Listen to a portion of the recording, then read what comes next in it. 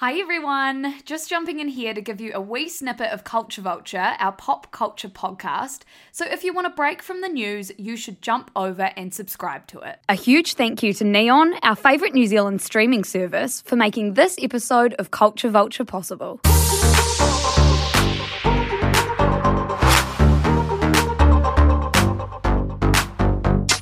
Kia ora team, and welcome to another episode of Culture Vulture. Liv, how are you? I am great. How are you, Luce? Yes, I'm not bad. We went to Piha on the weekend and we were just laughing about how, we went in and we felt like we were going to get towed away and be featured on Piha Rescue, which I don't think is even filming anymore. But yeah, for those of you who don't live in New Zealand, it's like this TV show where they sort of rescue people that have got swept away by the ocean at this specific beach, which we went to for the first time. But it's a rip-off of Bondi Rescue. Yeah, exactly. It's like the New Zealand version. Liv, what are we talking about today? We are talking about the return of the Cringe couple. Now, this was based off of an article that I read in The Cut and put in the newsletter. And basically, Pete, I always want to call him Pete Wentz, who is, I think, from Fall Out Boy, who I was a big fan of Fall Out Boy. Pete Davidson's got a sort of Fall Out Boy vibe about him, doesn't he? Yeah, well, Pete Davidson, who we are actually sort of talking about, and Kim Kardashian has been the story that's been permeating all of our feeds.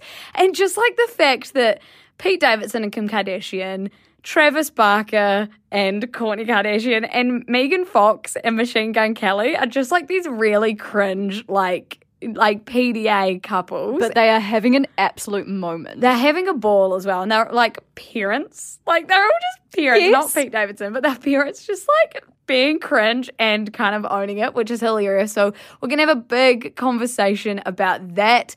Liv's going to lead our naughty or nice. But first of all, Olivia, what describes your week this week?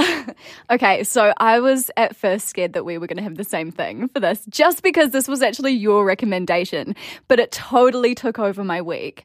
And that is Chicken Shop Date. Oh, I'm obsessed with Chicken Shop Date. Oh, okay. What one specifically? Oh, is your my favorite has been Phineas. Yeah.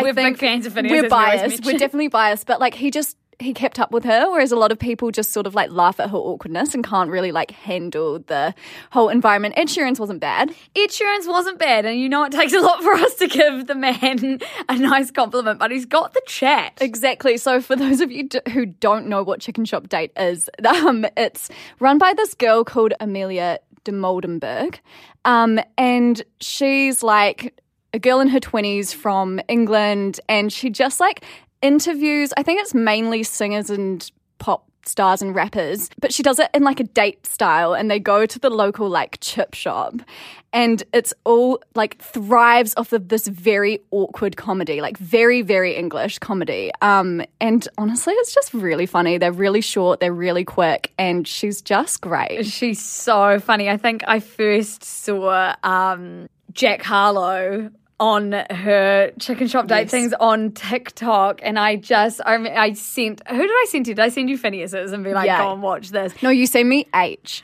Oh, so funny because I don't even know who H is. I don't know who H is, but they seem to have had history or something. I don't really get it. It's really funny. And then, they are excellent. They're really funny. And I just sort of thought it was so in the theme of today's cringe couple episode. Yeah. And also because I'd sort of gotten on Bumble for the first time as well, which is just also cringe. And watching her videos just makes me feel better about my own awful conversations. Yeah. But anyway, yeah, that's the romantic theme of the week. Anyway, Luce, what about you? The thing that describes my week is ants. As in the little critters that run around. Because when I was recording the shit show last week, there was I dropped a piece of lettuce on my floor, and I looked to my left as I was recording, and there was a fucking infestation of ants in my bedroom. And then we went to Piha, as we mentioned, and we drove Liv's car, and Liv didn't eat her croissant on the way there. We got back in the car, and it was covered in ants, and she still ate it. Why are you hearing me out like Waste this? not, want not. And Oi, then there was no ants in the croissant. No. They were just over. Just brush them off. we just brush off. We Yeah. even peeled it layer by layer to make sure there was no ants in there. broken off first. It was fine. And then we got home and went to heat up some leftovers in the microwave. And guess what was in the microwave? Ants. And like, we're not even gross people, but these ants, okay, live sometimes. like they should not be in the microwave or that close to my bed. No, awful. But like, for some reason, I'm ant girl. Oh yes, because Liv had one time I had to drive Liv's car home and she'd left a smoothie in there. And Oh there were yeah, ants that's all so through her gross. car. I'm actually quite clean, but sometimes I'm bad at leaving shit places sometimes. Yeah. And yeah, So bit Liv me in is, the arse. Liv is angry, and that describes my week. Liv, in fear of sickening out the rest of the audience that is still remaining after our ant chat, what is your naughty or nice this week? Okay, well, before we get into naughty or nice, I just wanted to preface that we do want to talk about the Astroworld tragedy, which I'm sure a lot of you have heard about and are talking about, but we aren't going to actually cover it on this podcast today. If you want to go and listen to everything that was happening at Travis Scott's music festival and all of the tragic deaths that occurred during the mosh pit, go and listen to this week's shit show episode. Yeah. We want to make sure we have all the facts and we get as much info on it as possible because obviously it's a huge story and people will be getting held accountable. We want to make sure that we do as good a reporting as we can on it. I wrote about it in the newsletter this morning, which is online at the moment if you want to go and get yourself caught up. But this Friday's episode of The Shit Show, me and Nick will be discussing it with all our updated info. So we will be addressing it. Exactly. And the episode we had planned for today for Culture Vulture is quite a sugary one, so we just didn't feel like, it was right to put it in there amongst all of this fluffy shit. So we're going to pop that over in that one. But, okay, time for naughty or nice. These are all quite random. Okay. First story I've sort of got is that Vice got a security expert, one who investigates war crimes, to help uncover Timothy Chalamet's past as YouTuber modded controller 360. Have you heard about this, Lucy? I've written about this in the newsletter. Did you write? This was one of my final thoughts one newsletter, I think. Oh, okay, yeah. Well, shows that I sometimes don't get to the end. Awful. No. It was a final thought link. It wasn't. I haven't written about it at length. So please tell me. Cool. So basically, a theory popped up in 2018 when one of Timmy's fan pages on Instagram said they were looking at his old YouTube channel. They didn't actually preface what YouTube channel that was, so I'm not really sure. But they'd seen that his channel had liked a few of the videos from this channel called Modded Controller 360. So modding means when you modify something, or in this case modifying these Xbox controllers, he was painting them different colors and whatever, very funny. But the videos would have been put out when he was about 15 years old. So basically they hired this guy to investigate, because in the videos it doesn't show the person's face, it's just his voice talking about these controllers. There's only 3 videos or something. It's very, very niche, but obviously this is how the internet works these days. So this investigator didn't even know who the fuck Timothy Chalamet was, but he was Chalamet.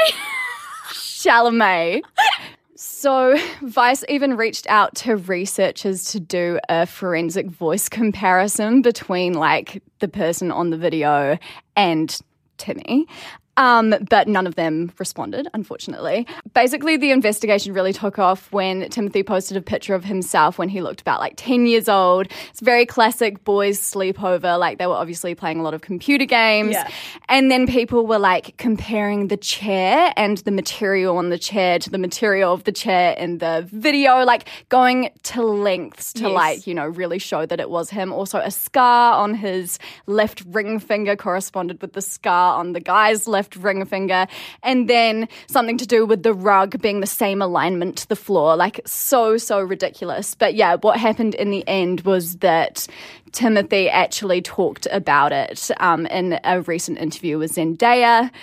So yeah, that mystery was solved. But when this interview was written on Vice, like, that hadn't been solved yet. So they had to put a little update, like, by the way, he's addressed it. Also, him and Zendaya's friendship is just the most wholesome thing so of wholesome. my life. So wholesome. I'm not surprised. Honestly, I am not surprised. Because we watched that little Timmy Tim? Is that his little dancing thing? Yeah. I think that's the article said something like, this is not the first time his public persona has been challenged. Like, he used to be little Timmy Tim or whoever it was. So funny.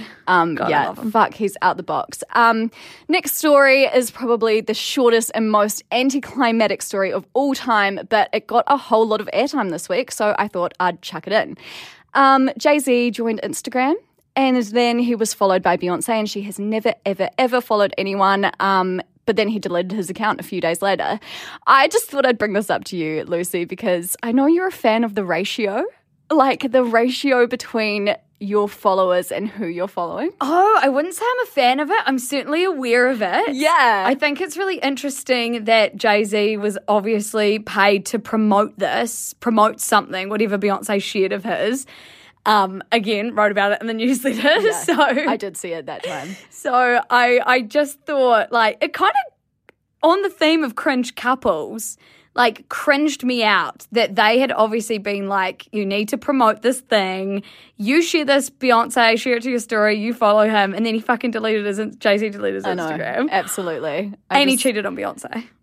So I just to chuck that in just there. to throw that in there. Great story. I love a short naughty or nice, like a short, like, this happened. Wait, so was Timmy's naughty or nice? What did you think? I think it's nice. I think it's wholesome. Yeah, it's so wholesome. Jay-Z, I think that's naughty.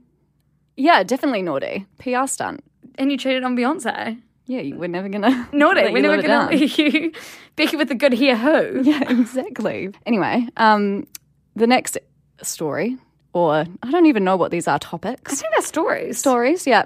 Scoops. Is what's going on with Harry Styles' accent in the Eternals. Just a bit of a preface. Spoiler alert. Yeah, that's more it. If you are a huge diehard Marvel fan, and you don't want to be hearing about this, then stop here. Skip 30. Yeah, I don't think it's going to be long. A minute, maybe. Yeah. So in a Vulture article titled "What's Going On with Harry Styles' Accent in Eternals," writer Rebecca Alter says that although Harry certainly looks the part of a Greek love god, she questions what the fuck is going on with his accent, saying, and I'm quoting her now, "In Styles' brief moments on screen, he appears to have taken multiple classes at the Nicole Kidman Finishing School for Ambiguous Accent Work." And then basically she goes on to say that in parts he sounds like a looted up Aussie, in other parts he sounds like mostly American, even a Russian mobster, and then sort of back to his like old English rock star roots. And like, Liv, we've seen this. Yeah. And that was one of the first things I said to you. Oh, no, you said to me, I said, I don't know if he's just not really that good of an actor or we just know him too much as Harry Styles. We can't separate it. And you were like, well, what accent is he doing? Yeah, and then you were like, I think it's just him, which is the argument that a lot of people have said. A lot of people have said he just has quite an ambiguous accent. But the thing is, if you're an actor, you're not acting yourself. Oh, when I said I think it's just him, I thought that maybe the character was meant to be British and he was just okay to use his normal accent. Use his voice. But a lot of people have been saying that he is someone, you know, these global stars and how they travel so much and they're always living in different places. Like they get these really sort of muddied accents, which actually is so true. Just like, you know, Gillian Anderson, I know she lived in the States and English, but she had like a very like in-between accent. And then I saw an interview with the girl from the Queen's Gambit. Yeah. And she also had a super like ambiguous accent. And you can see how these people living in all of these different places, playing these different roles. But you've got to pick one. Yeah. If you're acting a role, you sort of got to just pick the character's accent and then sort of do it. Fun fact, I know I'm full of them. Vogue this week published an article called something like Why Harry Styles is the Greatest Actor of All Time. And it was a really funny article, actually, like a little bit poking fun, but like, you know, you can never really poke that much fun at Harry Styles because he is the best. And they had included a Siska post, one of our posts being of like Harry Styles doing mundane things. And I just thought, of course, the one time we're in Vogue, well, actually the second time they interviewed us. Just to put that in, actually, guys, it's not our first time. Actually, it's not our first rodeo on Vogue, but like, of course, when we're in Vogue, it's to do with Harry Styles, and it's like just this stupid, weird thing that's all we're known for now. I know. We don't tell the news, we don't talk about culture, it's just Harry Styles. It's just so funny because he has been quite a good actor. Like, anything I've seen him in, like SNL, he was really good. Dunkirk, I thought he was really good in Dunkirk. I know he didn't have that many lines, but he was still good. Yeah, I thought he was good too. I saw the trailer for Don't Worry, Darling. Yeah. I'm a bit worried. I have to admit, like, I'm such a fan. Don't worry, but I am worried. Obviously, I'm such a fan. Yeah. Quite obviously. The most obvious thing is that I'm a fan. But I'm just worried because I feel like, how are we going to defend it if he's, like, really bad? We don't have to. Like, he's a fucking fantastic singer. He doesn't need to be phenomenal at everything he does. Yeah, but it's just like if he's going to get, they're saying he's got a 5-part Marvel, like, movie deal, which could be wrong. But I'm just worried. I'm just worried as if he's my own child or husband. I know. Well, we've put so much weight into this one man. There's one man. He's got literally the weight of the Siska world on his shoulders. But anyway. We're nothing without you, Harry. Right, can we get into, naughty or nice for Harry?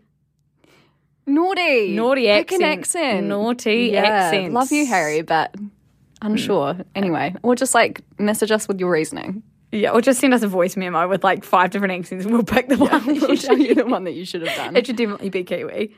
Right, Liv, before we get into our main segment about the return of the cringe couple, let's hear from our sponsors.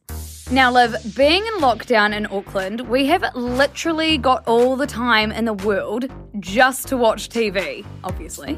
And lucky for me, Neon is releasing new episodes of Succession, which is my favourite show ever, every week. Yes, it is, Lou. So exciting. And also, I just saw that Promising Young Woman is on there, and that's such a fucking good movie, so I'm so keen to rewatch it. And Bo Burnham is in that movie. Love him.